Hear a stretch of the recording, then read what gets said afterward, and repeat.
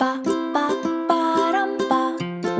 to the EQ Applied podcast, dedicated to helping you build emotional intelligence so you can start making emotions work for you instead of against you.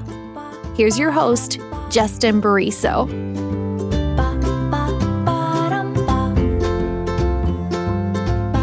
How do you build a successful team? That's what Google set out to discover in a years-long study codenamed Project Aristotle. It was named after the famous philosopher who taught that a whole can be greater than the sum of its parts. What did Google learn? What does it have to do with emotional intelligence? And how can those learnings help you to be a better teammate and to build stronger teams at work and at home? Let's find out. How to build a successful team. What years of research taught Google. The year was 2012. Google had been around for over a decade and was on pace for its first $50 billion year. But company executives grappled with a problem. They knew the key to Google's success wasn't just great employees, but getting those employees to work together. After all, even a star employee was only capable of so much on their own. But a great team? That was different. Great teams identified mistakes more quickly. They solved problems more effectively. Great teams innovated. The problem was, while some teams at Google flourished, others faltered. So, the company set out on a multi-year project to see if they could figure out a formula for the perfect team, in hopes they could bottle that up and reproduce it. The codename? Project Aristotle. There exists a whole that is greater than the sum of its parts. Aristotle. What Google discovered. So to have the best team, you need the most talented people, right? Wrong. Think about it. We've all seen a team of A players who couldn't exactly get the job done. Perfect case study, the 2004 NBA Finals. Link. No, the key is not individual talent. Rather, it's getting everyone to work well together. Greater than the sum of its parts, remember?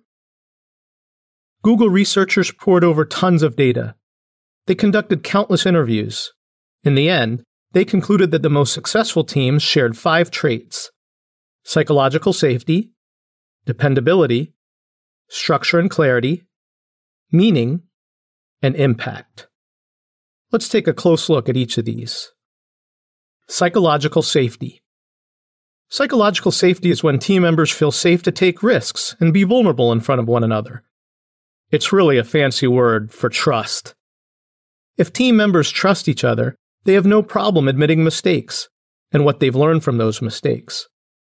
They praise each other when they see something good and give candid feedback when necessary, but in a way that helps, not harms. Dependability. Google defines dependability as getting things done on time and meeting the company's high bar for excellence. Most people don't realize how far they can get in life if they simply do what they say they're going to do. Now, imagine a team where everyone follows that rule. Of course, there are valid reasons that could prevent you or your teammates from reaching a deadline. But when that happens, communicate and get help. Structure and clarity. Great teams have clear roles, plans, and goals. They make sure everyone knows the answers to questions like, when do team members need to be available? How quickly should they respond to emails and instant messages?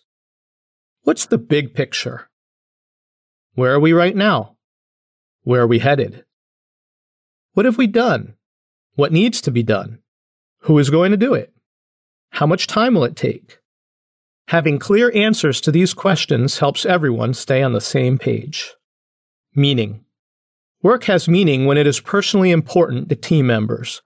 They must feel needed and appreciated and see how they contribute to the success of the team.